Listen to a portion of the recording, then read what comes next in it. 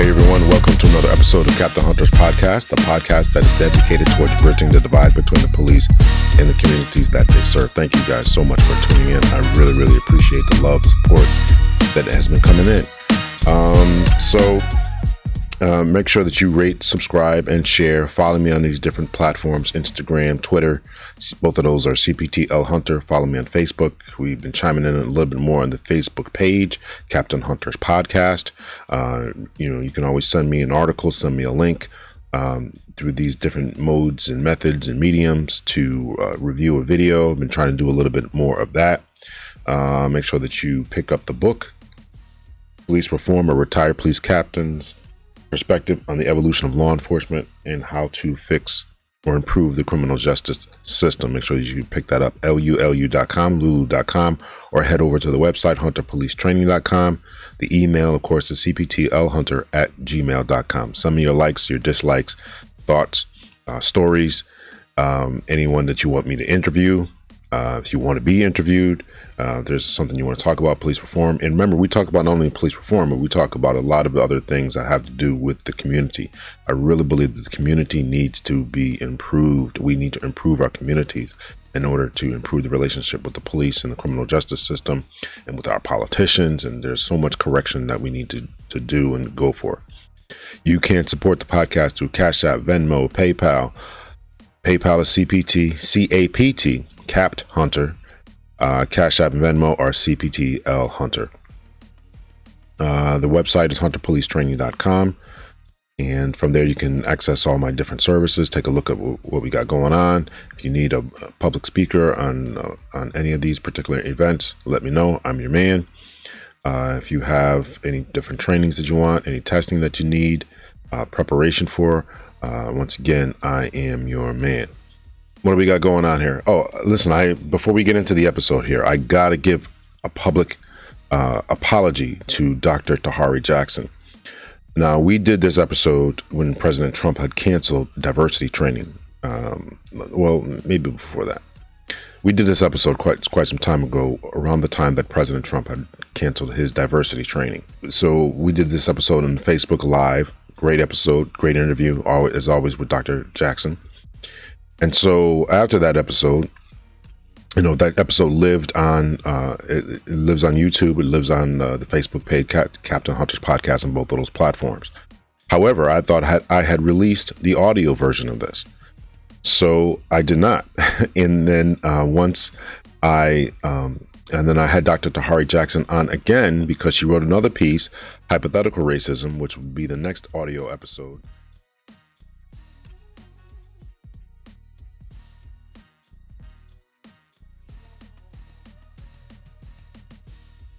So I want to say thank you to my special guest, Dr. Tahari Jackson, my ray of sunshine there. She is just a delight.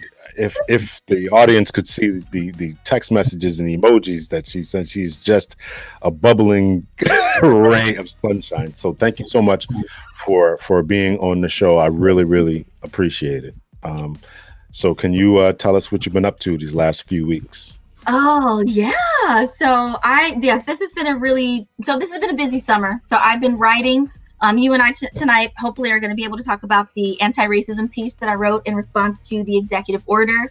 I'm a consultant, Dr. Tahari Consulting, so I help all sorts of organizations sort of get it together with regard to their diversity, equity, inclusion, and belonging efforts. I have been working with the American Institute of Physics, AIP, as their diversity, equity, belonging, and accessibility officer, and continuing to do work, in the community with whoever needs it. So it's been a busy time, and it would have been even busier because so many of my partners are federal agencies and federal employees. So that's why I wrote the piece. Yeah. Very nice. Very nice. So to the audience out there, make sure that you check out the previous conversation between Dr. Jackson and myself. It was anti-racism work, George Floyd, Ahmaud Arbery, and more. And that was the name of the episode with Dr. Tahari Jackson. And one of my proudest moments is that I was able to actually pronounce your name without butchering it, because I had this bad habit of butchering my guest names, which I always feel bad about, So I'm just gonna try to reach out to like John Smiths and stuff like that from going forward, because I just can't I can't mess those up. So But so I mean, I'm Dr. Jackson, if that helps. Like, you don't have to, but it's fine. No, well, I actually like the uniqueness of your name. I like unique names. Any type of unique names. Growing up here in the Northeast, it's mostly, and I'm not saying this in a negative way, it's mostly Irish Catholics, Yeah. right? So you meet all Johns and Mikes and Steves and all that kind of stuff. Yeah. Again, that's not a slight on anyone's name or anything. I'm just saying. No. But so when I meet people, with African names or with unique names such as yourself, or even really Eastern European names, right? It's nice to meet some diversity. Even my name is Lawrence. Some Anglican name or whatever. So so to the audience out there, make sure you checked out those episodes, the audio versions on Captain Hunter's podcast, available Apple Podcasts, Google Play, Spotify, and wherever podcasts are available. And please consider supporting Captain Hunter's podcast. I am retired, so I don't want to live out in the woods. So please support Captain Hunter's podcast through Cash App, PayPal, Venmo.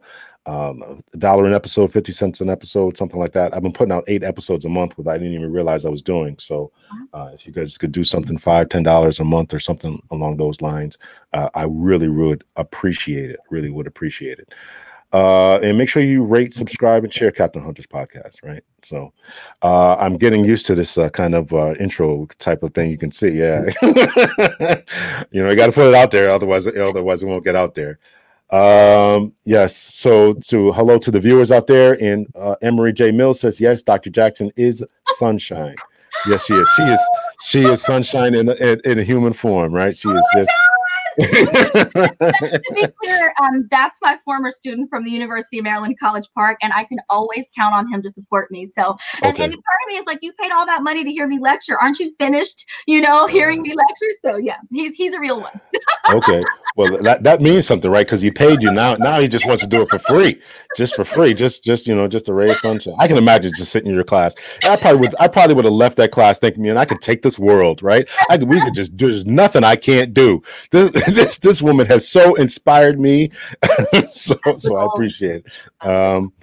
So to anyone out there, we are on a special platform. So we are streaming on YouTube, Facebook, and Periscope.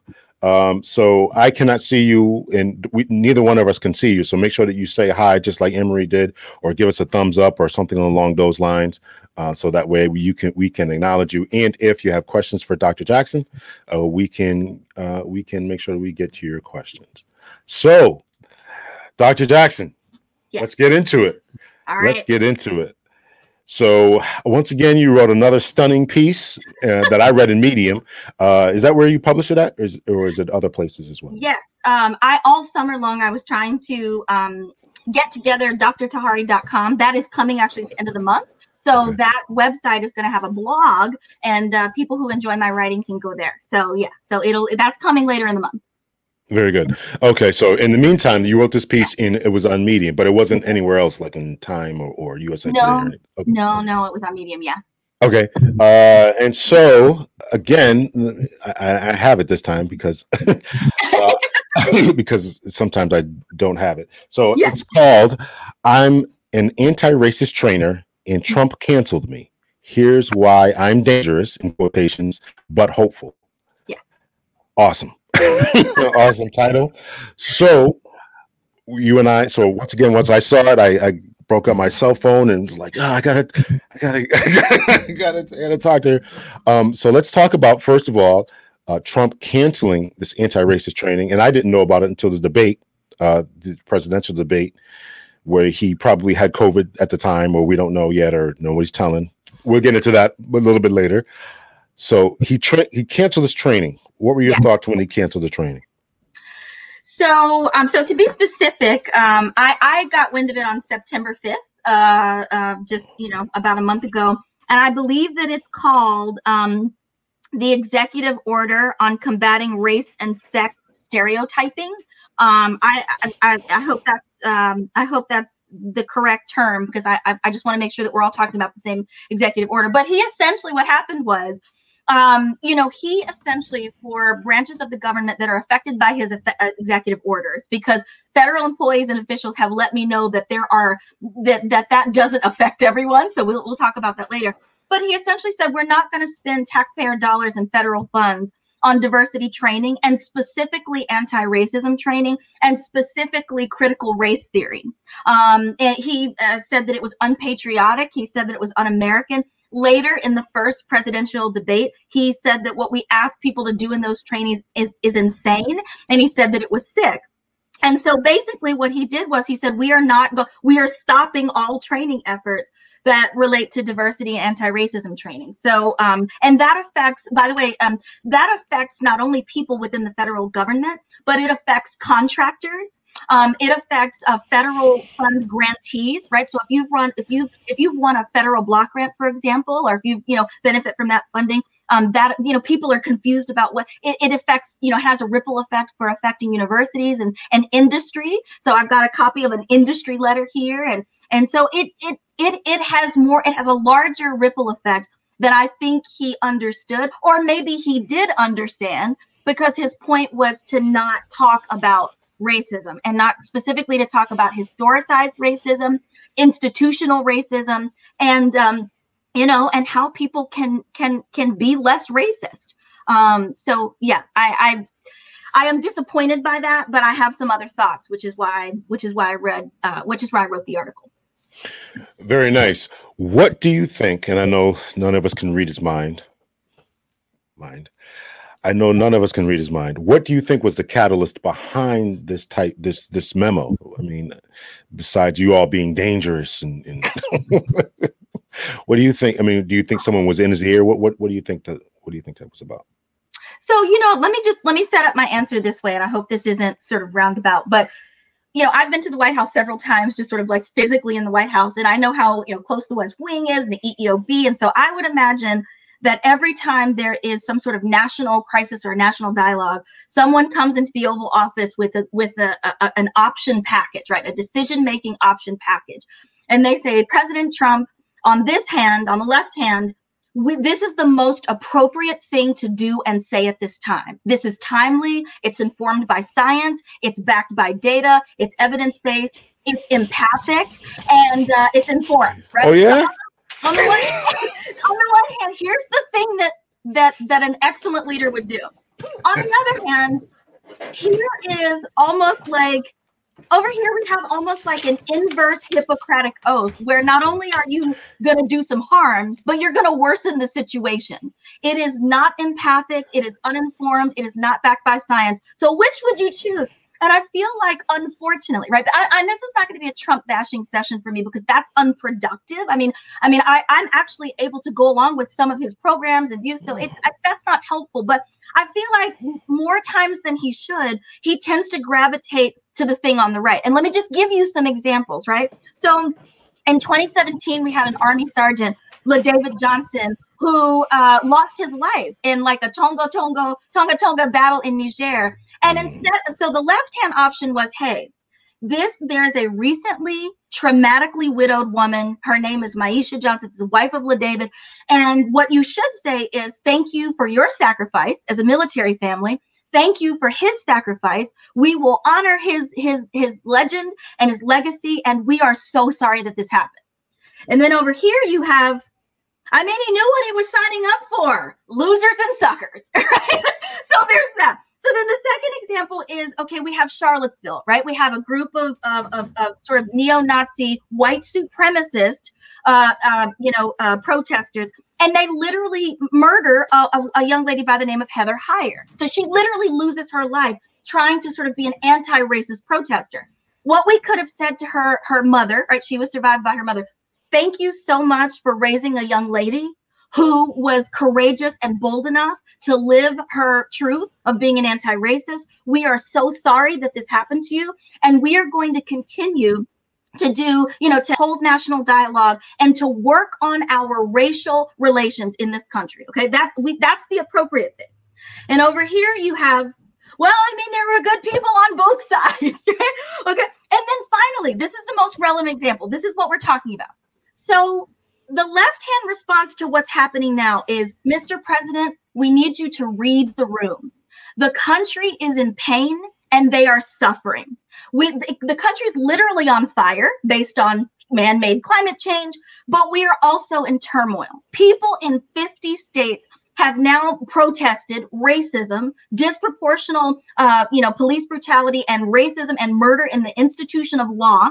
And so this is literally the largest civil rights movement in history. So people are in pain. People are protesting in the streets. So what we need you to say is, we are going to continue the national dialogue on race.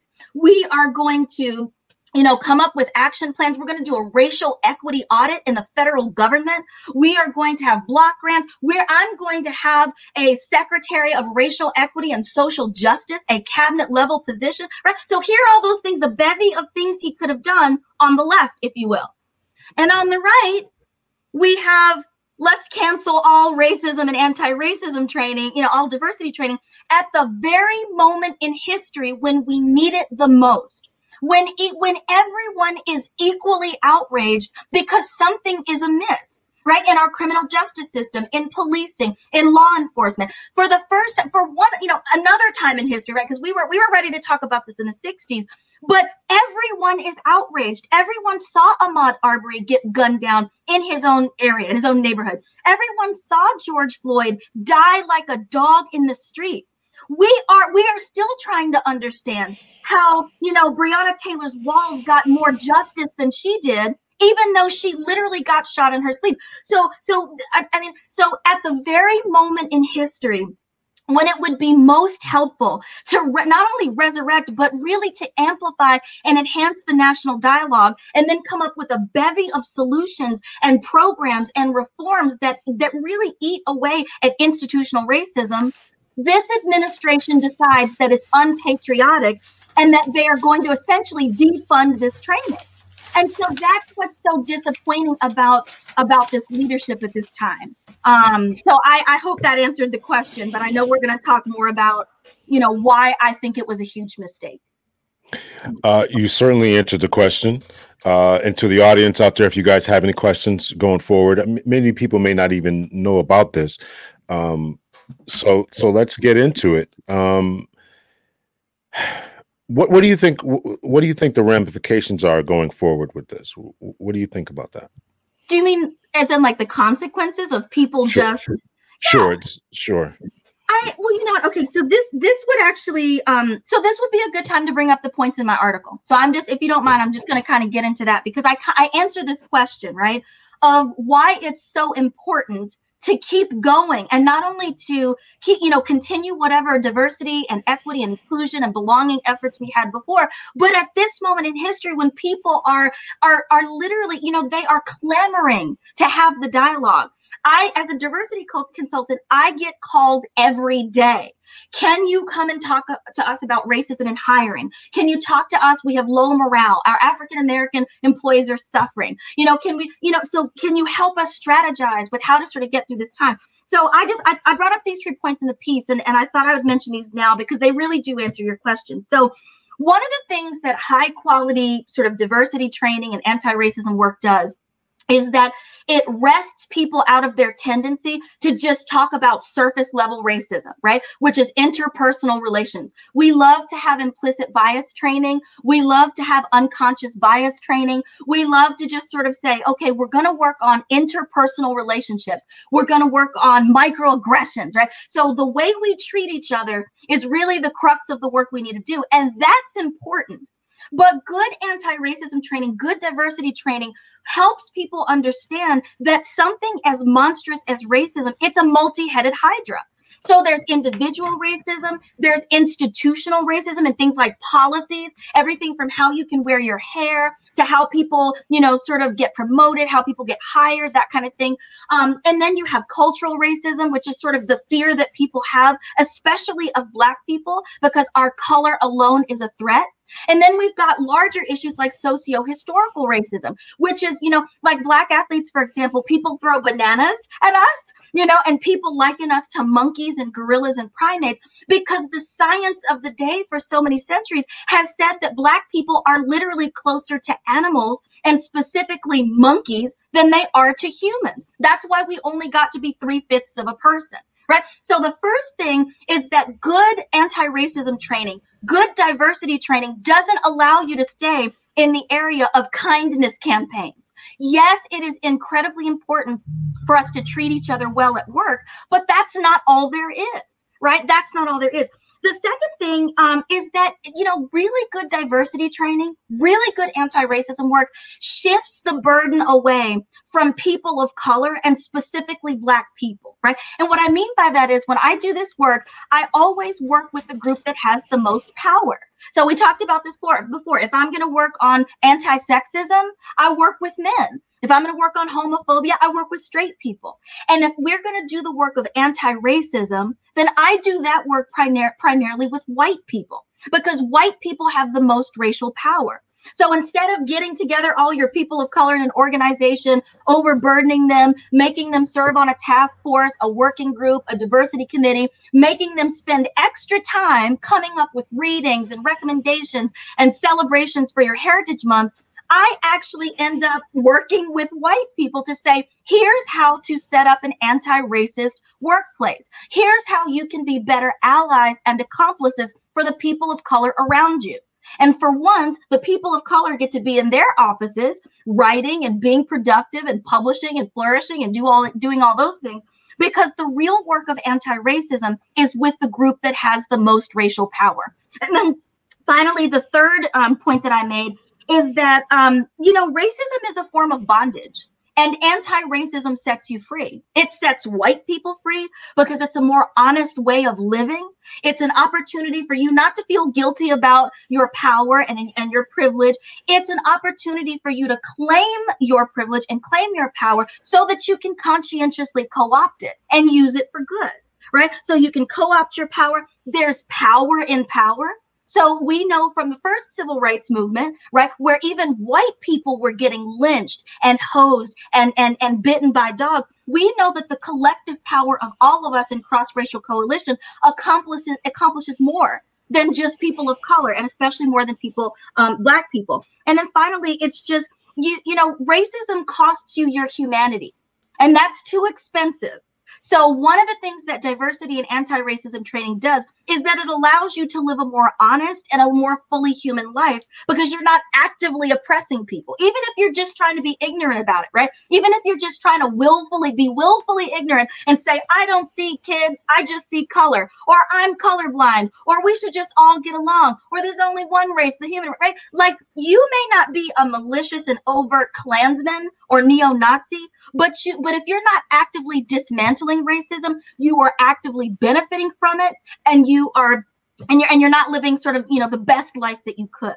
So I just want to say that the consequence of this executive order is that we just continue to do exactly what we're doing now and what we've been doing so that we continue to have the same outcomes. We're going to see more videos of innocent, unarmed Black people losing their lives. We're going to see more people in federal agencies and other organizations not thriving and leaving. You're trying to retain this diverse workforce, and you're going to end up losing the very people that you're trying to attract and retain. So the consequences are major.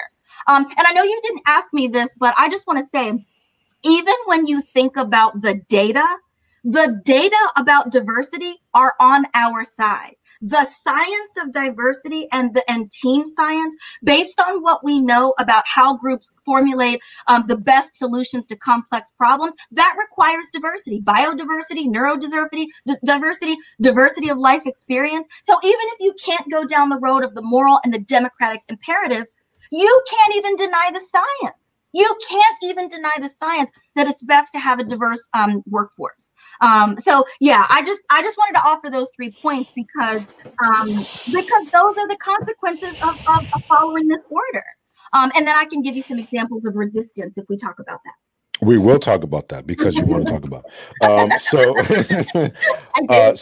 I was reading some other stuff and was talking about just exactly what you were talking about, the science, and that actually companies actually make more money, the morale goes up amongst these employees and everything like that. So I don't know. Once again, we neither one of us knows if he actually digested this information and said, "Listen, you know when you have this diversity training, the morale goes up amongst all these different people, white people included."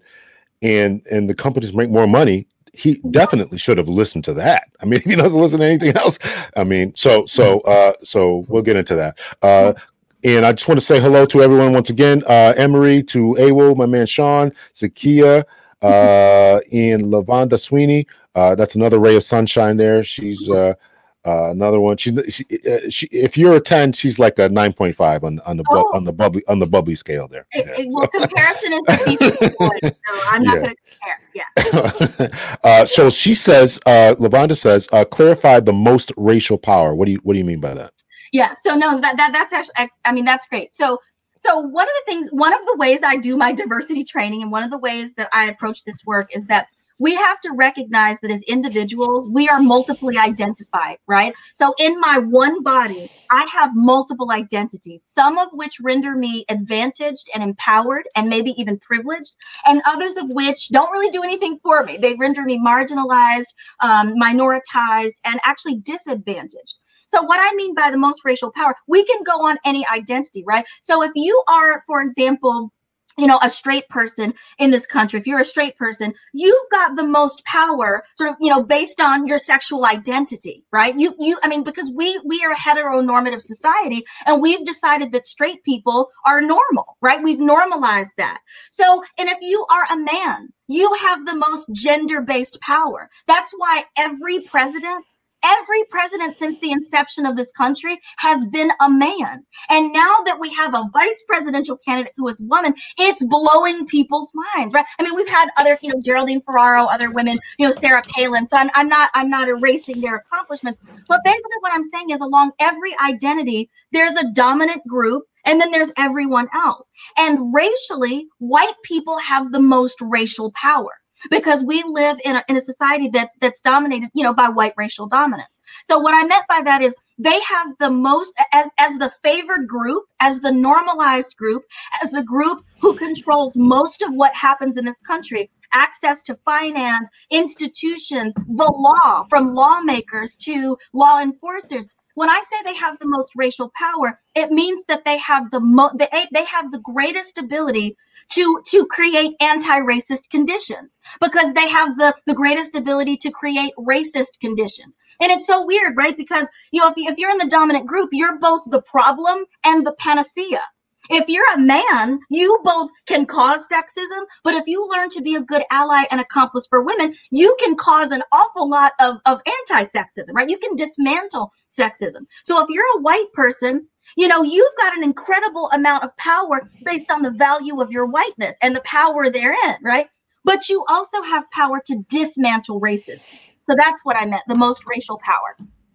Very good. No, that certainly clarifies things, and Lavonda says that clarifies things for her as well. So let's continue with that theme of power. Yeah. Frederick Douglass years ago said, "Power nothing without a demand." without a demand." So, are we going to? Is it realistic to expect people to give up this power? You know what? So I have so semantics matter, right? Language shapes thought. I don't know how I feel about people saying, well, white people have to surrender power or share power. It's not pie, right? So if we think about justice and human rights and civil rights, it's not pie. It's not fixed. So more for you doesn't mean less for me, right? Like more civil rights for you doesn't mean fewer for me. So I don't know how I feel about people saying surrender power. I think that what the way I like to think about it is I think we should have proportional representation, right? So, for example, in Congress, we should have at least 52% female lawmakers because that's what the entire world looks like, right? That would make sense for the people who are making decisions. I think the Supreme Court, and all parts of government should have more working class people right? Or people who, grew up poor but never forgot what it was like to be poor, right? Like, I think it needs more socioeconomic diversity. So, I mean, when I say, when people say share power or surrender power, let me just say this. People of color aren't looking to take anything from you if you're Can you white. say that again? Can you say that again a little bit louder? People of color, we are not looking to take anything from you. We are not looking to take anything. We are looking to experience American freedom. We are looking to experience, liberty and the same freedoms that white people and men and straight people and Christians and all the other able-bodied people, right? We are looking to enjoy our civil liberties and our freedom equally. That's not taking away from anyone else's freedom. So I just, I think the only other way that I could describe it is this, right? And then maybe that'll take us down a rabbit hole, but let me just say it. So I just think it's interesting how, sometimes when people think about diversity and when they think about like sort of what I call inverted our turnism, they're like, oh, people of color, if we allow them to come into power, they're gonna treat us poorly. They're gonna treat us the way we know we treat them now, or they're gonna take over all the good stuff. So let me just make this comparison. So I went to I went to Harvard as an undergraduate, and when I was there 20 years ago, we had 1,700 spots, right? And so one of the worries about affirmative action is that, but if you open it up too much, or if you lower the standards, you could end up with a class, an entire class of 1,700 people, who were all people of color. They would be Asian and they would be Black and they would be of African descent. And my question about the question is, okay, first of all, why is that problematic? Because Harvard's been open since 1636 and nobody had issues with the original racism of having wealthy, white, non-Jewish men, right? And then the other thing is, what would make you feel entitled to every slot at Harvard to the point that you don't want anyone of color or anyone who violates meritocratic principles to get there? When it comes to Congress, it's literally a millionaires club, and I don't begrudge their success, but if you say we should have more women in Congress, we should have more people of color, we should have more masters of other languages, we should have more people who are differently abled, we should have more LGBTQ plus people. What people would gawk at that and say, oh my gosh, we can't have. Okay, but what would make you think that every seat in Congress should go to a white man? What would make you think that every president should be a white man? So the question there becomes that, that's more of a question of a discussion about entitlement. But I always taught my students to not only question, but to question the questions. And I think sometimes we ask the wrong questions. Very good. So I'm gonna push back a little. Well, not push back because I agree with you, but I want you to address this.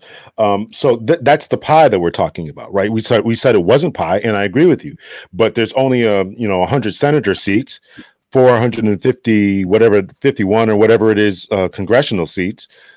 So if we give it to all these people, 1,700 seats at Harvard, if it's not all males, white males, okay, if we open it up and now there's 1,200, whatever number we want to throw in there, it's less for us. And I think that's the problem. They think that it's less for us. Affirmative action, this is what the lawsuit's about. It's lowering the standards as they think. I think in some cases it was, which I don't agree with, but whatever. So this is the pie. They don't want to give up college seats. They don't want to give up congressional seats. They don't want to give up seats on their city boards, state boards, et cetera, et cetera, et cetera, et cetera. That's the pie that they don't want to give up. Okay, so my response to that is that what you just described is the embodiment of what I would call reverse racism, right? Like if we open the floodgates or change the rules, then I as a white person, or I as a man, or I as a straight person, or I as a Christian, or I as an able-bodied person would then be discriminated against. Okay, so you're outraged by the notion of reverse racism. Why are you so content with the racism we have today? Because it benefits me. Okay, because you have power and you have control. And the irony Why should I give it up? So then to take that all the way down the logical road, so let's say Harvard decides, you know what, for the class of 2022 or 2023, we're only going to admit Black males, right? Like we've decided that based on our long tradition of having males, I mean, because it started as a seminary, we are only going to admit Black males.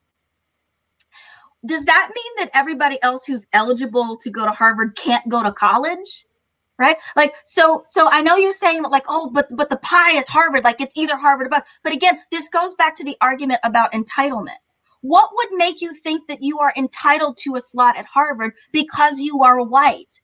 Right? What would make you think that after, let's see, 2020 minus 1636, probably about 400, right? What would make you think that after centuries of literally being 100% of the class, that in 2020, you can't go to Stanford or you can't go to Yale? Because you know what other people of color have to do every day? Go to other colleges because they don't feel entitled and they don't get admitted.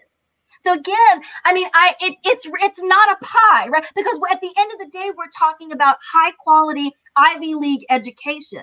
What would make you think that the rightful place, that the rightful composition of Harvard is white males? What, like, again, we have to think about how to decolonize our thinking. And we've got to think a little bit more about this entitlement argument because it's making people think that they're going to have to give up something that they won't even admit they have, right? That's the irony of it all, right? But at the end of the day, I are you think that giving they it do up? think that they have it, though. I think that they do think that they have it. I think that they think that they have the ability to not only the colleges, but I can go into a job. I don't have to compete. I read a lot of, I probably read too much of racist literature, quite honestly. And they're saying that, yeah, why can't I just live in these communities? Why can't I entitlement reform?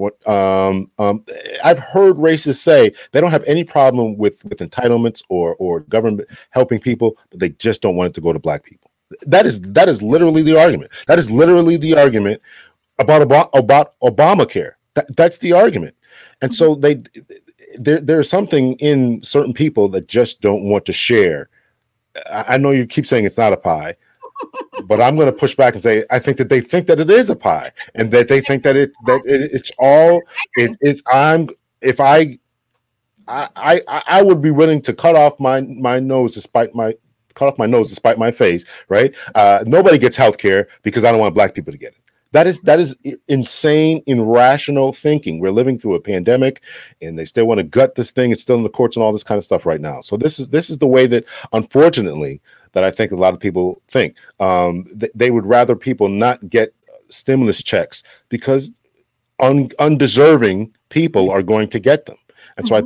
I think that that's part of the problem. I want to talk a little bit about the treating them badly argument. If we allow certain people to become the dominant Yeah. persons, then they're going to treat us the way that we treated them. Can you expound upon that a little bit? Yeah. Yeah. I mean, this is this is going to sound hyperbolic, but like, hear me out. So, my background is as a professor and as a, sort of researcher who does this grant funded research. And one of the things that I did for years was to follow anti-racist white people, right? First, anti-racist teachers, the urban teachers who work in hoods all over the United States. Then I followed the people who teach them. Then I followed a few public intellectuals who identify as anti-racist white people. And I was trying to understand why it was so easy for them, like a Jane Elliott, a Tim Wise, a Christine Sleater, a Paul Gorski, a Joe Fegan, right? I was trying to understand why it was so easy for them to buy fully into anti-racism, because inherently I was like, oh my gosh, it doesn't benefit you. Like you said, it's a pie. You're going to have to give something up, right? And so one of the things that came out of that work was they were able to say that part of the reason that white people can't fully buy into anti-racism is, number one, because they know, whether they're willing to say it or not, how people of color are being treated right now. They will claim that all is well. They will claim, like they'll make a meritocratic argument, right? Like, if you just work hard, you can overcome anything, right? If you just do the right thing, if you just interact with the police nicely, you will get a pass and get a warning, and you will drive away in your car with no consequence, just like me, right? So a lot of white people are like, no, there are no problems. But what came out of my work was the greatest fear that white people have is that when things are equitable, right? When we finally do reach this state of equity, right, where people are actually getting not only what they deserve, but sort of what they needed the whole time. They are concerned not only that they're going to lose something, that they're going to surrender something, that they're not going to have power and control, but that we are going to treat them poorly. And that we are going, it's again, inverted our turnism. We are going to treat them in the future the same way that they treat us now. Now, here's the beauty, and here's why that's wrong, right?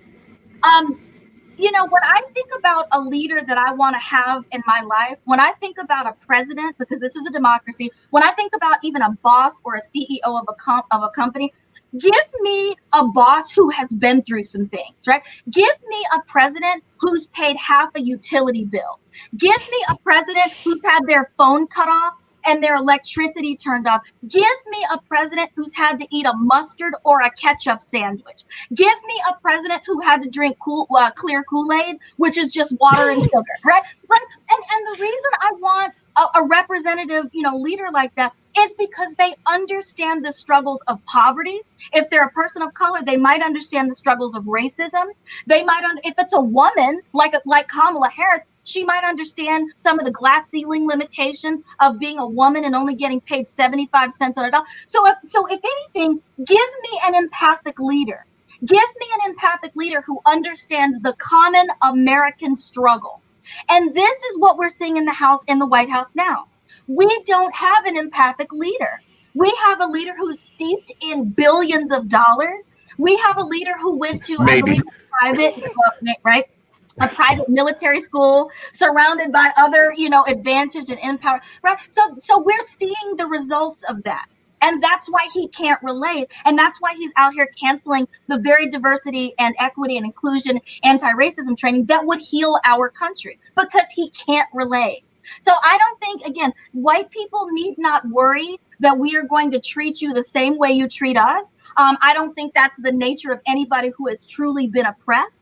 And again, we're not looking to take anything from you. So I think their fears are greatly exaggerated. Well said. Well said. And I hope that listening to you and others seriously can help to calm and assuage these fears, because it as you mentioned, it's a sort of slavery, and it inhibits us all. I think that people should read, what was that book? When Affirmative Action Was White. Yes, by Ira Katznelson. Yeah. Really, really good book. And there was no issues with, GI Bills and Homestead Acts and all this kind of stuff. But as soon as we want to create a great society and all the kind, whoa, you guys are being racist, what? So, do you think that there's any, let me get to some comments here. Let's see. Again, I want to thank everyone for coming on. Joe Norfleet says she's saying something. That's my man right there. Yeah. Emery says Frederick Douglass was a feminist and a supporter of suffrage for women. Yes. That came all down to the voting, right? Wasn't there a situation? Everything was all cool until black men got the vote before white women, right? That became a problem. Yeah. That became a problem, right? And here it is, a pie again, right? Well, we'll support you guys. We're on the same side. Whoa, wait a minute now. We don't want y'all getting too far ahead of us. So, let's see. Lavonda says, right, the entitlement is illogical. I do want to. Another time we'll continue with that, because I listen to them and they speak, and I really shouldn't, because I have trouble sleeping at night when I listen to these fools rant and rave and stuff. Understood. Y'all, this is good. Thank you again, Lavonda. Insane and irrational are perfect ways to describe their thoughts and behaviors, and it is a dangerous way of thinking and behaving as well. And this is what is causing so much of what's going on today. Maybe we'll get into that. What's going on today? The attempted kidnapping or the plot to kidnap the governor there. Yeah, I use that photo in my article for a reason. Yeah. Use that photo for a reason. Yeah. I have an expert coming on to talk about specifically, that kind of thing. We had scheduled this before that. He did ask me if I want to bump it up, but I was like, nah, we'll just keep it, because I don't want to get ahead of myself. We have a narcissist in the White House. Tell us how you really feel there, F. Scott Fitzgerald wrote about racial dominance and entitlement in The Great Gatsby. Gatsby, I think it is. When we had Tom Buchanan ranting about racist book he read. Teresa Collins says, "A broke narcissist." And Lavonda says, "Dr. Jackson, you are amazing." Yes, I needed that today. I needed that. Do you think that that his decision to cancel this could have ripple effects, unintended ripple effects, right? Not only the increase of possible or the thought process that it's okay to do these things, right? I don't have to. The president is behind these type of things, so I can do. I, as a manager, can say these things, or someone else can say these type of things. Do you have? And also, that's one part of the question. And do you think it could have unintended ramifications and ripple effects as far as LGBT communities, women, all that kind of thing? Yeah, I mean, so the first thing I'll say, so the other part of the research that I was doing before I left academia was I was looking at the best, most critically conscious, wokest, culturally sustaining teachers, right, in schools. But that research, ended up being not just a sort of study of what made them stay and dedicate themselves to education past the kind of 5 to 8 year attrition mark, but it ended up being a study of leadership. Because as it turned out, the greatest, the most influential factor, the most salient thing they would say about whether they were going to keep teaching, whether they were going to stay at that school or leave the profession, was their relationship with the highest ranking leader in that building, which was the principal, right? So and what I learned from that study is, okay, well, leaders are tone setters in chief. So people say things like, oh, poop rolls downhill, but you know what else rolls downhill? Advocacy, activism, justice, and critical consciousness.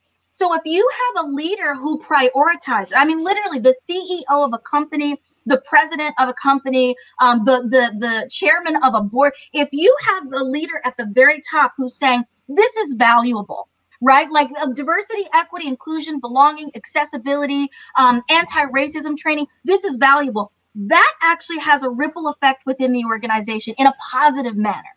And similarly, when you have sort of, I hate to say it, but sometimes he seems like a racist in chief.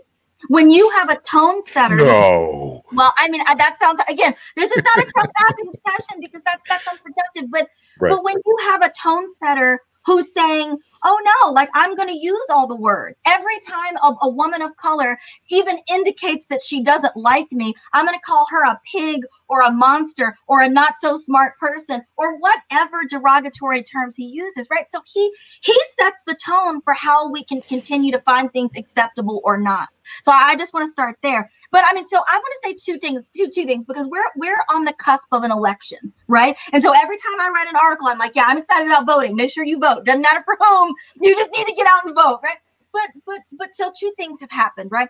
I think that his executive order in many ways is largely performative and political because it was an attempt, it's kind of a last ditch attempt to let his base know exactly how he feels. This was his last commitment to them that he was going to dismantle anti-racism training. He was going to put a pause, right, on all diversity, equity, inclusion training.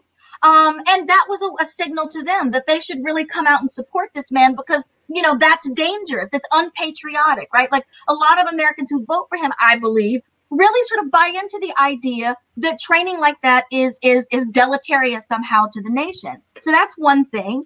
But I also think that maybe he's aware that he's not going to be in office. And so part of what I write at the end of my articles is, I hope post November 2020, I'm able to witness the ban on anti-racism training, right? Because I honestly believe that if there is a change in regime, if there's a different political party, if it's Joe Biden and Kamala Harris, I think one of the first things they will do, hopefully, is to rescind the order. As a matter of fact, and I don't know if this is appropriate to mention here, but there is incredible resistance from a variety of organizations. I was reading, I think it's the Federal News Network, and apparently a group of 11 industry associations got together and wrote a letter to the OMB and to the Secretary of Labor Places like the Alliance for Digital Innovation, the American Association of Advertising Agencies, the Software Alliance, the Cybersecurity Coalition, right? So 11 industry organizations got together and said, you know what, this doesn't work for us. And they're going to continue writing those letters. I mentioned earlier the American Institute of Physics. You know, what their exemplary leadership was? They got together some of the most brilliant scientists in the world, right? 50 scientific organizations whose membership span not only the United States, but the whole world. And they got together and had 50 signatories and sent a letter to OMB saying, you need to rescind this. It's antithetical to a moral and democratic imperative. It's not rooted in science at all. This is hindering our work, which, we're fervently trying to diversify physics and the physical sciences and science and STEM. And so you are in our way. So I think even if he does get reelected, industry, like literal businesses who know the business case for diversity, which is what you mentioned earlier, and academic institutions, right? And other scientific organizations who are like, excuse us, science is our jam. What you're not going to do is have an executive order that is antithetical to science. We are scientists. Like, you need to trust us. So I think whether he's reelected or not, I think that there are going to be after effects, but I'm excited about the positive after effects.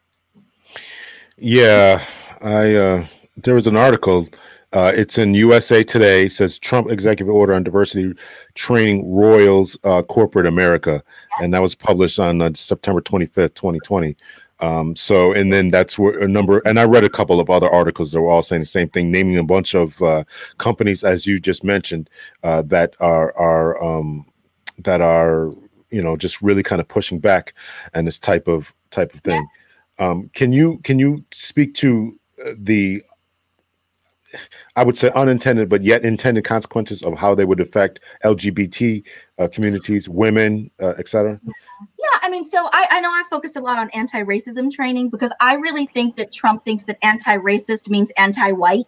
And as I said in the article, anti-racism training is not everybody against white people. It's everybody against racism, right? Everyone, all hands on deck against racism, not white people, right?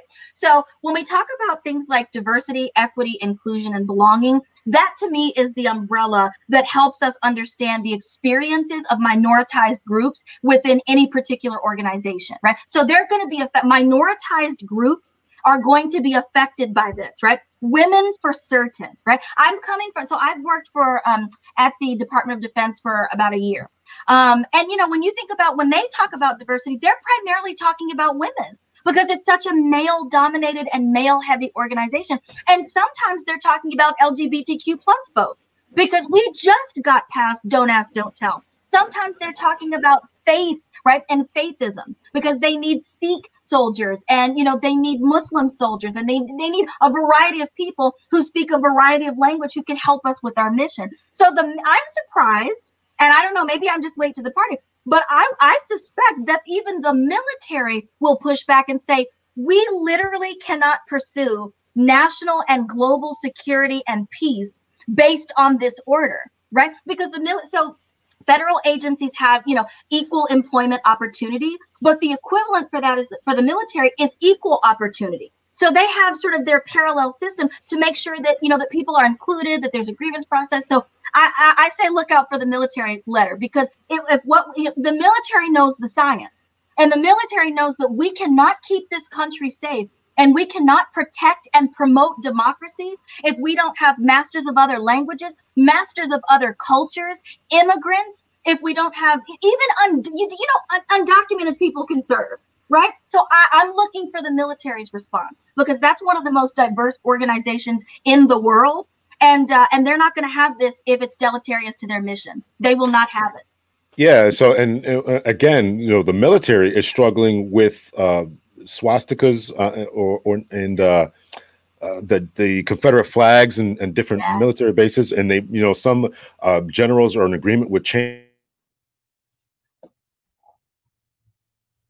Are you frozen? Oh, okay. I'm back. Yeah. Okay. So they're struggling with all that type of thing, and to pump out this this order is just seems to me just to be one of the silliest ideas that really could come. And I'm going to admit something. I did not know that we had military bases named after Confederate soldiers. Yes. I did not know that until 6 months ago or so. That to me is just insane, and to have that, to send a black soldier such as myself or my son who's in the Air Force to Yeah. some base that was named after someone who thought he should be enchained and who tried to actively tear down the United States is bananas to me. So I think that one of the ways that we heal that and get by that is to have these different types of training that you mentioned. And just to kind of piggyback more off of what you were saying, when I was an implicit bias instructor at the PD, so all those people who are reaching out to you, if they can't, if they're so, if you're too busy, if you could give them my scraps, send the scraps to you. Okay. Well, if things get too busy for you, you got a couple scraps. Tell them about this. Tell them about the second-rate guy up in Connecticut who used to do it. Anyway, as soon as I pay off my student loan debt, you can have my partner. As soon as I pay off my student loan, you can have my partner. Okay. So when I taught that, I would always talk about exactly what you mentioned, right? This is just not another cultural diversity class or of white people, black people being taught by a black cop, or because I always hear their eyes rolling in their head when I so I always talked about, listen, this is how you treat other people, period, right? This is how, as you mentioned, a Muslim person would treat an Asian person, or if you come across someone who's mentally handicapped or autistic, right? So I want you to understand your approach to these particular people. How do you feel about LGBT communities? How do you feel about, and so I don't want your actions, because you have these internal and biases already about how you view other people. You cannot react upon that. You cannot pull people over and refuse to give pretty ladies tickets, but give them to those who are less attractive, or give them to males, or be more preferential to taller people, right? So this idea of implicit bias training isn't just about race. It's about all these different things that we think about people when we first meet them for the first time. And so that becomes very, very important that we don't act upon these things, particularly in law enforcement, particularly in the medical field, particularly in school teachers, et cetera, et cetera, et cetera.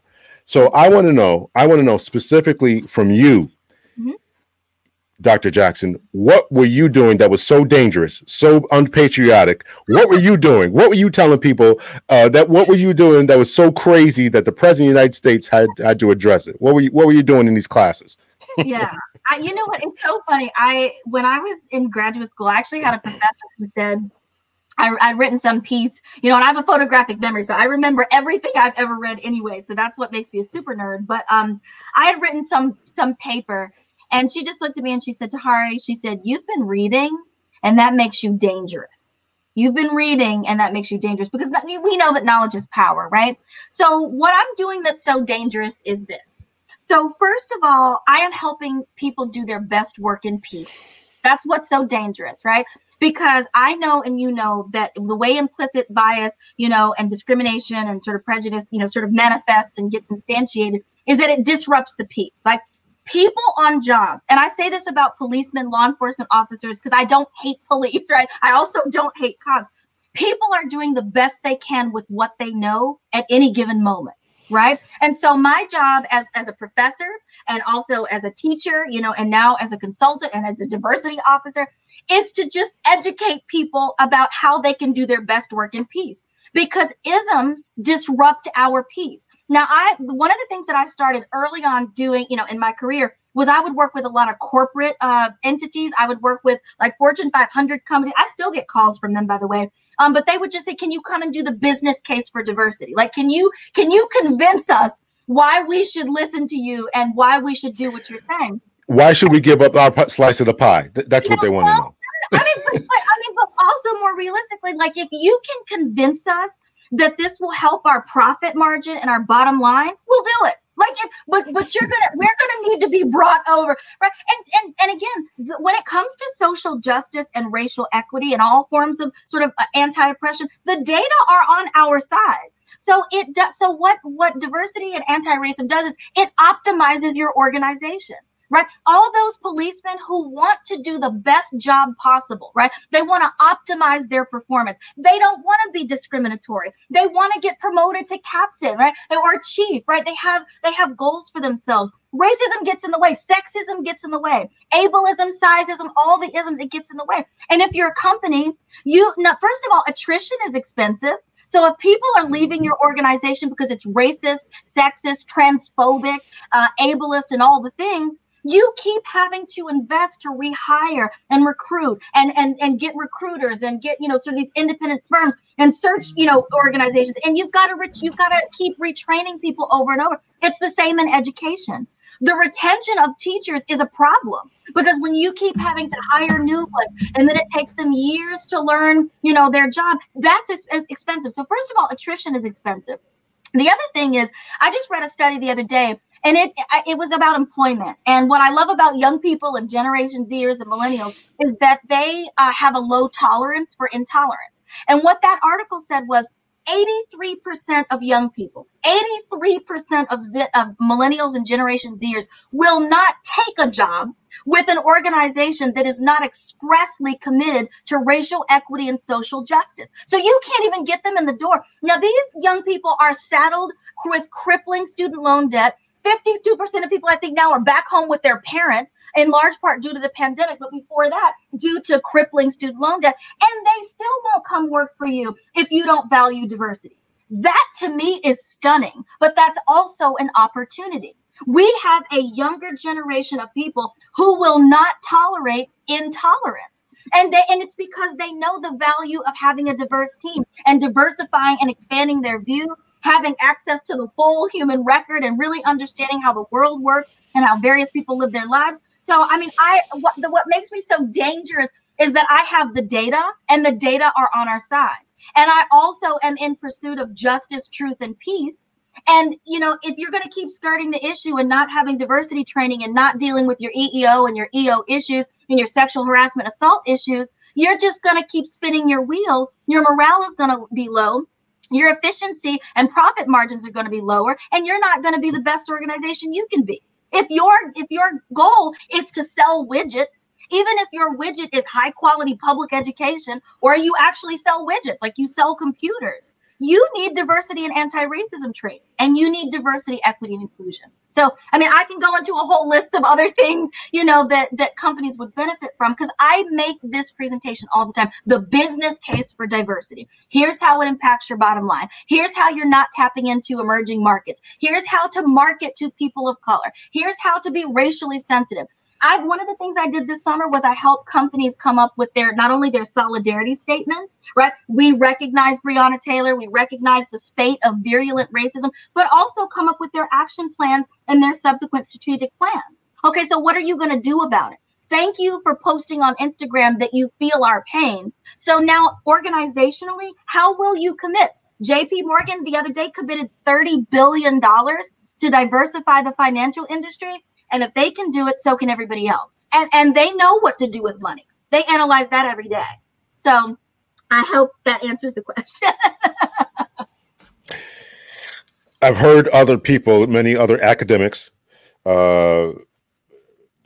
smart as or almost as smart as you, almost, say that they don't believe in institutional racism. There's no such thing, that we eliminated this in the 60s and 70s, and Black people are free now. They just need to try harder. There's no such thing as institutional racism. What's your response to that? You know what?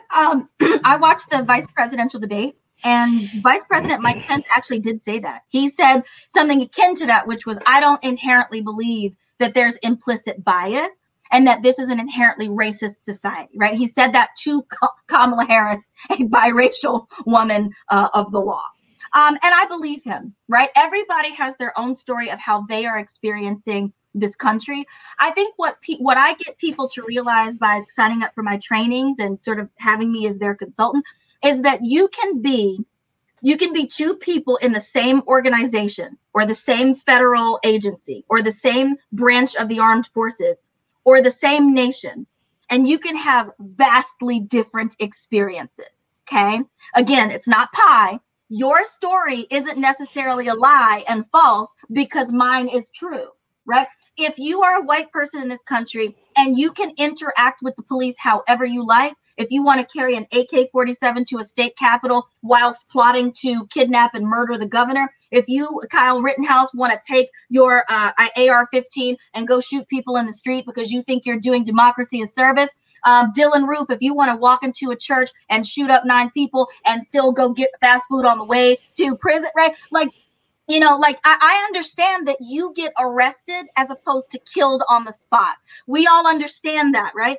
But if I'm an unarmed black man like Ahmaud Arbery, if I'm an unarmed black man like Walter Scott, Rayshard Brooks, Jacob Blake, any number of black people who have been killed, then you need to understand that the way we interact with law enforcement is inherently different. It is vastly different. So I'm not out here trying to tell people that they're liars. Oh, I believe whatever story you're telling yourself. Part of privilege is if it's not a problem for me personally, then it's not a problem, period.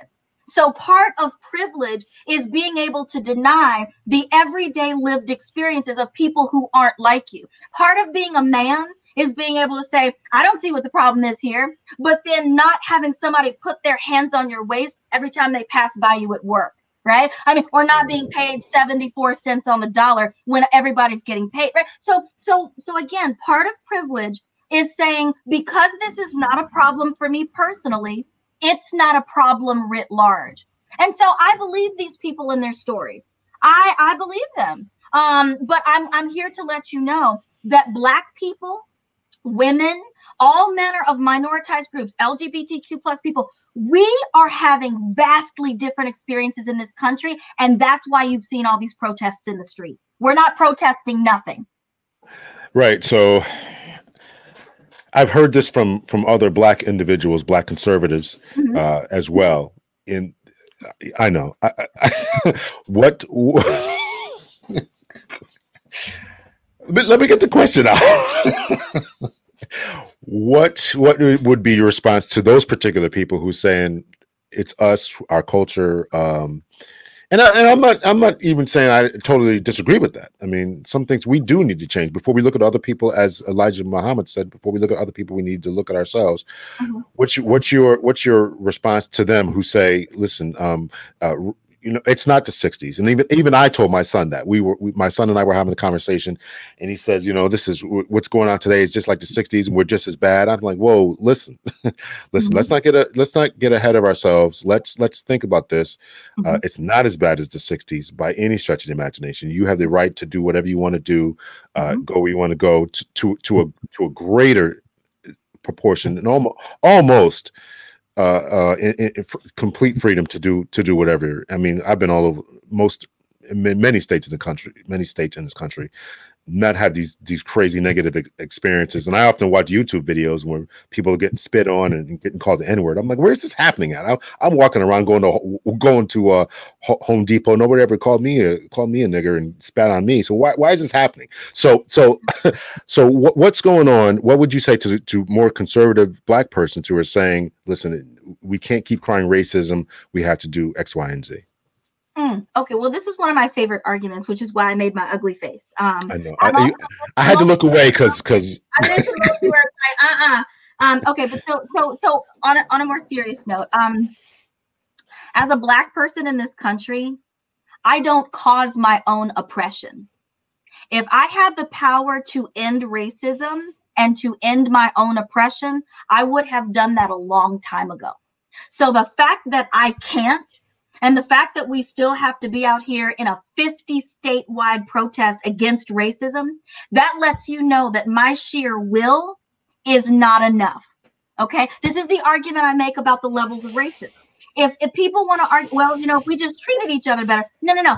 If we were just nice to each other, there are enough interracial relationships that are consensual now. You would think that would have solved racism. We've had a half Black president. You would think that would, no. So it must be deeper than that. So one of the things that I'd like to say in response to that is, as a person of color and as a woman and as a minoritized group, even as just somebody who grew up experiencing poverty, there's nothing wrong with me. I'm not broken and I don't need fixing.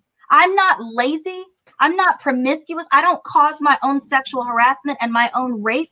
If I'm Black, I'm still nice to the police officers. I don't cause my own unprovoked death in police custody. So that lets you know that my sheer will to want to end those things are not enough. So, I mean, we were having this conversation, I work with the physics and the physical sciences community. So, and the question that also often get asked is, why do more Black people not join us? Like, what's wrong with them, right? That's the old question. That's not the right question. My question about the question is, where are you as a community possibly being exclusive? Right? It's one thing to invite people to your table, but you have to give them something to eat, right? So what are you doing as a community that sort of keeps them out? Same thing in America, right? Like, there are hardworking Black people, there are hardworking women. We are participating in the American dream as best we can. We are trying to pull ourselves up by boots that we were never given. So many of us don't have boots to begin with, right? That's Martin Luther King. It's a cruel jest to say, pick yourself up by your bootstraps to a bootless man. Right? So, to your Black conservative friends who have bought wholeheartedly into the notion of meritocracy, which is everything is fair, justice is blind, everybody is going to get their fair share if they do their fair amount of hard work. To them, I say, well, then I'm waiting on those of us who have quote unquote made it to make it so for everybody else. We've got Black congressmen. We at Tim Scott, right? The congressman of South Carolina, or where. So, I mean, why doesn't he alone have the power to make everything accessible for us, right? Oh, so then it must not be in our individual hands. It must be embedded in policies and laws. It must be embedded in inequitable education. It must be embedded in pay inequity and wage theft. It must be embedded in stereotyping and the fact that we're so quick to shoot a Black person because we think they're dangerous. And it must be embedded of the science that tells us that Black people and people of color and women are inferior and they don't really deserve what everybody else gets. So no, the remedy, I don't know what remedy they're suggesting, maybe to just kind of suck it up and keep going. Well, I think that they're saying that I don't have that kind of power. I think that they're saying that it doesn't exist, right? It's some of the shootings that we're alluding to are certainly controversial. People acting badly, things like that. That there's no such thing as they would point to a person like yourself, point to a person like myself, and say that we've made it. Lavonda has a master's degree, and she's I should know this, a therapist. I know. I'm sorry, Lavonda. I know you're on my show. She's a counselor. So here we are making it, doing certain things. So they're saying, stop whining, stop complaining, and this, that, and the other. And so I'm just trying to give the other side of the argument there, as to what, why we're still dealing with this type of thing. So that's kind of the argument that I've heard so many times. Look, can I just respond really quickly? I promise I'll be brief. I mean, I'm never brief, but at least I'm good. Okay. So the first thing I want to say is, one of my professors, actually, I don't know if I ever got a chance to take his actual class, but I took an African American studies class, and Henry Louis Gates, Dr. Henry Louis Gates Jr. This man was arrested on his own porch, right? During the Obama administration, this man was arrested on his own porch. So what I think is interesting about the argument for people who think we've made it, like a LeBron James, these really wealthy Black male athletes, you can make it all you want. You can be as wealthy, you can be as erudite and brilliant as you want, but you will never be able to buy down your Blackness. You will never not scare somebody with your Blackness alone, right? So you can be wealthy. Again, you can be famous. You can have all the celebrity.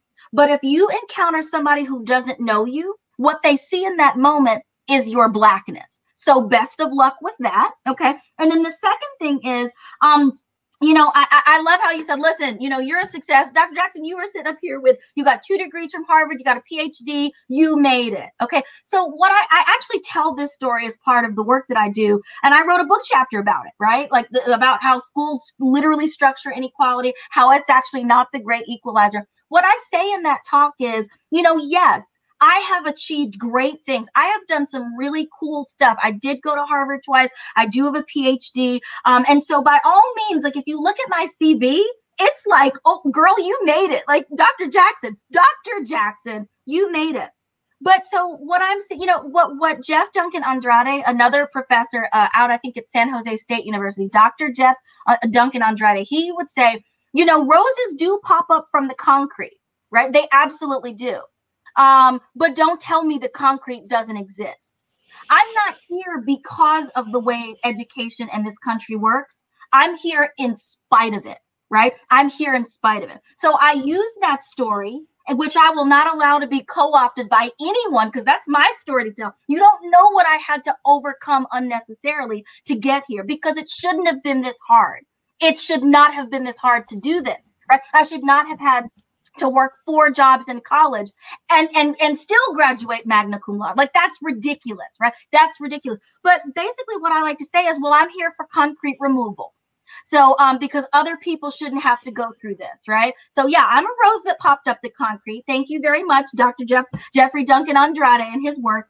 But don't tell us that the concrete doesn't exist, right? Because now if I can't see the concrete, I can't remove it for other people. So bless your friends, bless their hearts. Very good. I wrote you a message there, and how are you doing on time? We're past the hour mark, hour and 12. Are we good? Yeah, no, I'm so tired. I'm delirious. So I don't know. I don't even know what month it is. It's fine. I'm so busy. I don't know. What season is it? I don't know. Emery said we got rid of segregation, but still need to change the values celebrated in this society, which still regards Black people as outsiders in the country we built. We have to extirpate the value of white supremacy and colorblind racism. Let me put that on the screen here. So to the question, I mean, Emery wrote this. Well, it's not a question, but he wrote, we got rid of segregation, but still need to change the values celebrated in our society. I don't know if you can elaborate on that, in which still regards Black people as outsiders of the country. Are we still, and this would go back to the other conservative, are we still seen, and I'm not talking about, and I hate to try to say this politely, but inner city, more negative environment, African Americans who live in those particular environments. But are you seen as an outsider? Am I seen? Is the people who are watching this seen, who are probably mostly positive? Are they seen outsiders? Would you take that? What? Outside what? Outside, I would assume. Well, he wrote this, so I'm not sure. Outside of the mainstream of society. Listen, I live in Connecticut, and when this stuff goes on, when this stuff goes on, right? Just a little story. My daughter and I, my daughter's getting her own apartment finally. Yay! So empty nesters. I know. So we're going to these different stores and stuff, and sometimes I just walk around. Now, I got this full beard and baseball cap. I walk around and listen. I don't know if it's because these protests, but I am getting so many hellos and highs and how you doing and holding the door for me. So is it just my experience? Is this other people's experiences? And I know that you talked about this. We can have two different experiences and living in the same place, the same country, and everything. So I questioned to the magnitude, or to the question: Are we outsiders in the mainstream? I mean, what's your thoughts about that? Yeah, so if I could back up though, because I think Emery's comment is richer than that. So let me just say this too. So the first part says we got rid of segregation. Well, yes and no, but let me give you the surprise data on segregation. So we all know, if we're education scholars, from the work of Gary Orfield, Dr. Gary Orfield, he studied school segregation and school integration and desegregation for years. And what he found was actually the most racially segregated group in the United States is white students, right? The most racially segregated group in schools is white students, followed closely behind by Asian students. And the reason that's so stunning, and the reason that's so problematic and insipid, is because when you are around psychologically people who are similar to you, you become even more radical and steeped in that belief. So if you're only ever around white people, you become steeped in whiteness. So now when you go out into the world as a decision maker, you're going to work on Wall Street, you're going to go be a teacher, you're going to go be whatever you are. Now you're racially underdeveloped because your social circle doesn't have any people of color in it, probably. And when you encounter people in your workplace who you've never seen before, you don't know what to do. And then enter someone like me who's an EEO counselor. So the first thing I want to say is we actually, it's debatable, right? Like maybe we got rid of de jure, right? Segregation, right? Where you can't have it legally. But in practice, we actually are still racially segregated. And the people who I think suffer from that, from racial isolation the most is white people. Because you don't know how to interact with people of color. Now you've got internalized superiority and you don't know what to do. You don't know what to do in a world full of people who don't look like you, right? Because white people can forget that they're global minorities, right? People of color are actually the global majority. And we really need to remember that. The second part of Emery's comment was about being an outsider. I mean, I think that part of the reason that we're outsiders, so minority status is not really based on number. It's based on power. So if you go to any African country, those countries have very white governments where white folks and sort of European folks control the diamond industry, the water and the infrastructure, the coal industry, government, right? So number doesn't equate to power. Power equates to power. So I think part of the reason that we are minoritized is not so much about number, it's about power. And let me just give you this last tidbit. We know from the Department of Labor, the Department of Education, the Pew Research Center, that our country is on a course of sort of racial equalization, where the number of people of color will soon, either in 2035 or 2042, depending on which projection you like, that the number of people of color will equal the number of white people, right? We've already surpassed that in public schools. The majority of enrolled children in public schools are actually students of color. White people especially, are terrified of this sort of equilibration. I'm not, because if you maintain control over power, it doesn't matter how many people of color, it doesn't matter how many women you have in your organization, it doesn't matter how many LGBT. The question is who has the power and control. So I'm not concerned about being an outsider. I think eventually we'll get to the point where we're more equitable and where we talk about power more and where we will see a more representative nation. Now, I am excited about that. I'm excited about Kamala Harris. I really am. Like, it's just one woman of color, but I'm excited about a half Black, half Jamaican, half Indian woman on a vice presidential ticket with a reasonable chance of winning. That's exciting to me. But it's one woman. And so I'm excited about a representative government and representative power. I think we're a ways away from that, but I think that'll kind of mitigate whether we feel like insiders or outsiders, because you'll always be on the periphery or ancillary if you don't have any power. That's how I look at it. Very good. We're kind of going long here, but I appreciate the conversation, and I know that you're tired, and I want to let you go here. I just got a couple more questions. We're going to end it off. I really want people to go over to check out what you wrote on Medium, and I was scrolling through here trying to find some parts here, but the name of the article is I'm an anti-racism trainer, and Trump canceled me, but here's why I'm dangerous but hopeful. You also wrote, I'm a buttoned-up Blasian diversity consultant, and I fell the F apart. My mental meltdown during the summer of George Floyd, and on Maslow's hierarchy of needs, Black people don't even have basic safety. How you can prevent another Breonna Taylor. A lot of different articles that you wrote which drew me to you. So please go over to Medium, check out her articles. We'll be looking for your website there. You always finish. Here there. You wrote this in the comments. Okay, let me copy this. And that's the one for the one that we were discussing, but there. I'm going to put it in the chat here. So you ended up with the articles we're talking about voting. So let's just get into politics just a little bit here. A little bit. What's your thoughts about first of all, the first debate or comic show, whatever was going on that night, and of course, as you mentioned, you were excited about Kamala. What's your thoughts about that type of thing? Okay, again, because I always like to sort of answer questions you didn't ask. I am excited that it's an election year. I am excited that it's an election year, Captain Hunter, but I'm disappointed that we started, at least on the Democratic side this year, we started with the most diverse group of candidates, I think, in history. We had Joaquin Castro, we had Elizabeth Warren, we had we had so many people on the Democratic side. We had so many women, we had so many people of color.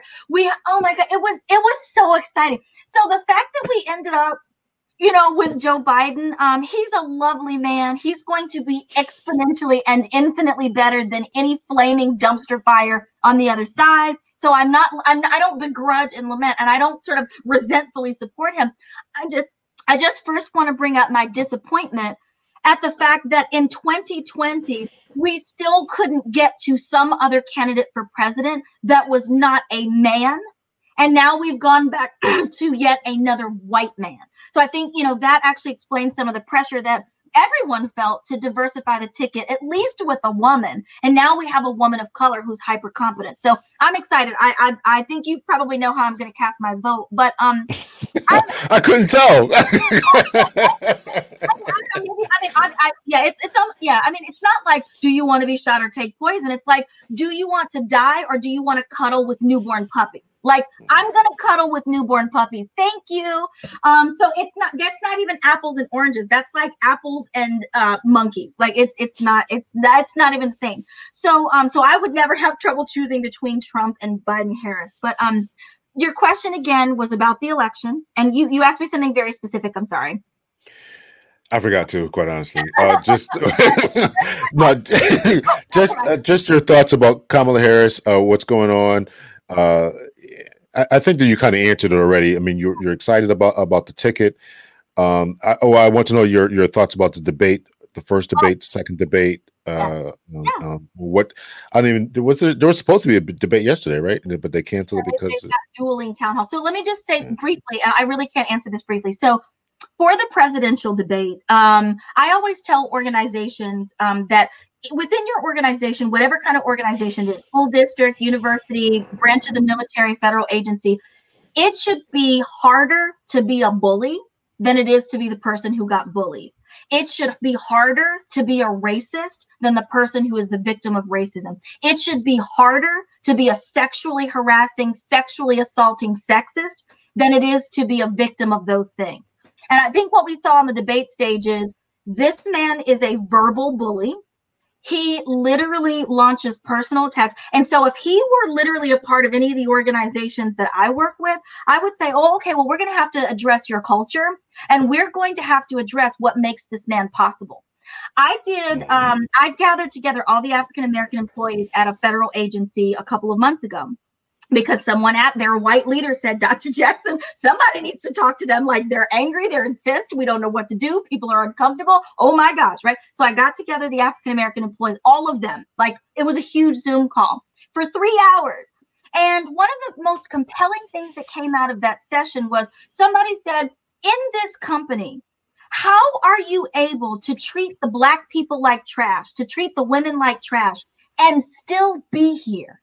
How are you still able to command your salary and continue to excel and be promoted if you can't even get your interpersonal relations right? How are you able to be here? How is no one holding you accountable in your performance evaluation? And that stuck with me. And I think that Donald Trump, if he does get elected, I think that all of that bad behavior that we see from him in a debate and really just sort of on a daily basis, I think that's going to get positively reinforced. So I'm not worried, right? Because we've already survived 4 years of that. But I think about that a lot. Again, he's a tone setter in chief. So what he teaches the United States is you can get up here and interrupt incessantly. You can say horribly racist things. You can say xenophobic things. You can say transphobic and homophobic things, and you get reelected, right? And there's no consequence. So I think about that. I don't worry about that, but I think a lot about that. And then with regard to the vice presidential debate, I actually used a still of Kamala Harris and Mike Pence being asked about, they got posed a very simple question. Did Breonna Taylor receive justice? I mean, it was very plainly worded. It was not a leading question. Did Breonna Taylor and her family receive justice? Kamala Harris came out, and people think she's problematic too. So I don't uncritically celebrate her legal record. We can talk about that later, because people are like, wait a minute, she's part of the problem. Like, okay, well, so, but even still, she was able to muster a response that said basically, I've instituted implicit bias training in California, right? Enter Captain Hunter, enter Tahari Jackson. That's what we do, right? I do believe that there is disparity, that there's inequity, and there's disproportional injustice for Black people in this country. And I'm so sorry, that shouldn't happen, and we're going to work on that. Enter Vice President Mike Pence. Vastly different answer, vastly different experience. Well, Kamala, fly on head. I don't inherit. I I was going to ask you, was a fly in his head when you were. Is that one of the questions? I wish I had a prop, but I don't inherently believe that. Oh no, I can do you one better. It was so weird, right? So I don't know if you can see that, but yeah, like it's just like a little black thing. But anyway, so to the public, American public, I inherently don't believe that even implicit bias exists. And I believe that what we ought to do is fortify law enforcement. So he really kind of retorts, he kind of comes back and rebuts with this argument for how we not only need to sort of defund the police and think about community-based things, but he comes back and says we need more law and order. We probably need more stop and frisk. It's just, so again, they gave vastly different answers. But when you ask a Black person about what it's like to interact with the police in this country. I mean, I actually drove to DMV during a pandemic to renew my registration, because even little old me, I know better than to let your registration expire. I know better than to have a tail light out. I know better, right, than to have an expired license or outstanding tickets, because it's not going to go well for me. It is not going to bode well for me if I don't get that taken care of. If I get stopped by the police on the way home, Captain Hunter, I may not live to tell about it. And that's unacceptable. That is unacceptable. So yeah, they gave vastly different answers. That's my take on it. And now I use it as a teaching moment. Just well, I hope it's the last question. Yeah. So we talked a little bit about Michigan and what happened at the the guy showing up there with the guns, and then of course there was the plot to kidnap the governor. Do you talk about that at all, or is according to other conservatives, particularly Black conservatives, one particularly Black female conservative whose name I don't like to say, says that white domestic terrorists is not that big of a problem? Oh, no. Well, then that controverts what we know from the federal government. I believe that either the FBI, I can't remember it, because the intelligence community is my favorite. Like, they're keeping us safe, and we don't even know how many bombs and things. I love the intelligence community. But what I'll say is, no, actually, if we just Google right now, I believe it's the FBI. There was a story the other day, especially on Huffington Post, and it said, one, intelligence agency, whether it's FBI or otherwise, says that white terrorists and white supremacists are actually the greatest terrorist threat to the United States. They actually pose the greatest terrorist threat. When we think about the Southern Poverty Law Center, they were documenting sort of the amping up of white supremacist terrorist groups, starting with President Obama's administration. They have continued to track and sort of register hate groups, and they have grown exponentially under this administration. And so, no, I don't know who, again, I work with scientists, so the data are on my side, right? And I read, and I'm dangerous because I read that story, and I respect the intelligence community. They don't lie unless it's going to save your life, right? So, yeah, no, if they were people of color, we would be calling them terrorists, and we would be putting them under the jail. But we'll see what happens. We'll see who claims insanity. We'll see, whose convictions get overturned. We kind of know how that story ends. Yeah, very good. I'm going to let you go. I really, really appreciate it. I could talk to you all day, all night. For a tired person, your energy is. You should see me when I'm not tired. Listen, it's probably have to follow the camera around the room there, right? Just to keep you in it, So I know you're opening up a website. You're consulting. Can you give us your website that you're going to do? Your consulting services. Can people reach out to you and all that Yeah. kind of stuff? Yeah, so I mean, again, I'm a bit overwhelmed, and I've just committed to to sending Listen, it. I'm trying to take stuff off your plate. So don't ever feel that you can't say no. No, that when I pay off my six-figure student loan debt, right? And then that's no, I'm kidding. I actually will send you some No, because no, I'm not. Yeah, I want to say like, oh, I'm not taking new partners, but if it's really compelling, and if it's on a Sunday or a Saturday, or like now, this is at 7:30 at night, so it doesn't interrupt my commitment to my day job.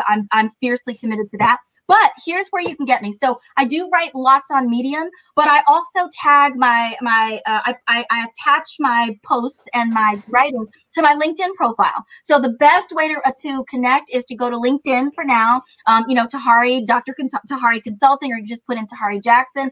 A website is coming later this month, but I'm hesitant to say the date because my web designer is incredible and I don't want to rush her. But I believe it'll be drtahari.com.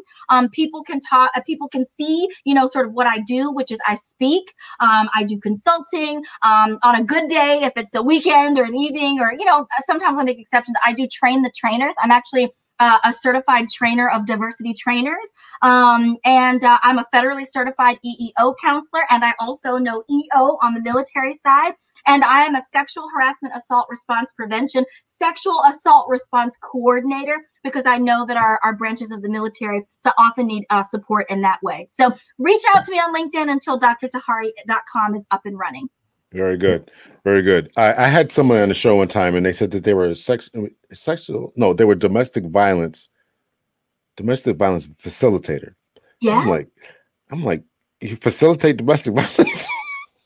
So we had a good laugh about that. Actually, I think she was in the chat. I think so. I had a good laugh about that. But anyway, so I appreciate all that. Thank you so much. Listen, you're coming back. You got an article coming up that we talked about already. We're coming back. Listen, you're going to be a staple on the show, and people are going to know who you are. Please go back to the audience, listen to the previous episode that we had. We were talking about George Floyd and all that kind of stuff. And she's going to be coming back, and we're going to need her energy. We don't even listen. I don't even need to plug my laptop in. It's so much energy coming through here. So I thank you. I thank you for coming on. Thank you to everyone who showed up. Lavonda, who's also great, who's coming back on the show. We got to hook that up. Emery, That's Teresa. Dr. Mills. He's going to get his PhD. Yes. Mm-hmm. Yep. What did you call him? Future Dr. Mills. Yeah. Future Dr. Mills. Okay, very good. We'll have him on. And let's see, Joe. Being silly, he's been texting me the whole time. Being silly. And Sean was here, and just to everyone else who showed up. I don't want to start calling names. Akia, Eric. Thank you guys so much for coming on. I really, really appreciate it. To coming on. Thank you all for your comments. Thank you once again to Dr. Tahari Jackson. She's coming back. So we're going to say so long because we're not going to say goodbye. So we're going to say so long. So, ladies and gentlemen, have a good night. We'll see you guys. I think next Wednesday or Thursday, we're going to have another show talking about dating. Messy Entanglements is the segment we're going to call it. So, yeah. And then next Monday I have a guest, but let me look at my calendar. Who's my guest for next Monday? Got a show coming up next Monday. Yeah, Captain, I was saying that I can't help you with that dating one. I got nothing. I should come into that one to get some tips. Thanks. Okay, go ahead. Okay. We got to interview another PhD, Dr. Nicole Cochran, and we're going to talk specifically about implicit bias. So we're going to dig into that, and just some of her work that she's doing some great work out there in California as well. So great show. We're not going to continue to talk about racism. Actually, the next 3 weeks is going to be about racism. I'm sorry about that, but we got to talk about it. And then I have another special guest, a former chief of police, coming in a couple of weeks. His name's Norm Stamper. wrote a book to any officers out there. He wrote a great book. And so we got a lot of great shows coming up. I'm booked all the way up until the end of November. Just want to put you guys on notice right now that at the end of December, I'm taking a whole month off because I've been doing this for a year and a half and I'm tired. So so I'm going to take all of December off, kind of enjoy the holidays, and we're going to start up again. I've already got the shows already booked up for January. So we're going to finish out October, all of November. And then we'll start again in January. Already got shows booked and everything like that. So I'll see you guys. Much love and peace. Thank you so much, Dr. Jackson. And we'll say goodbye to everyone. Take care.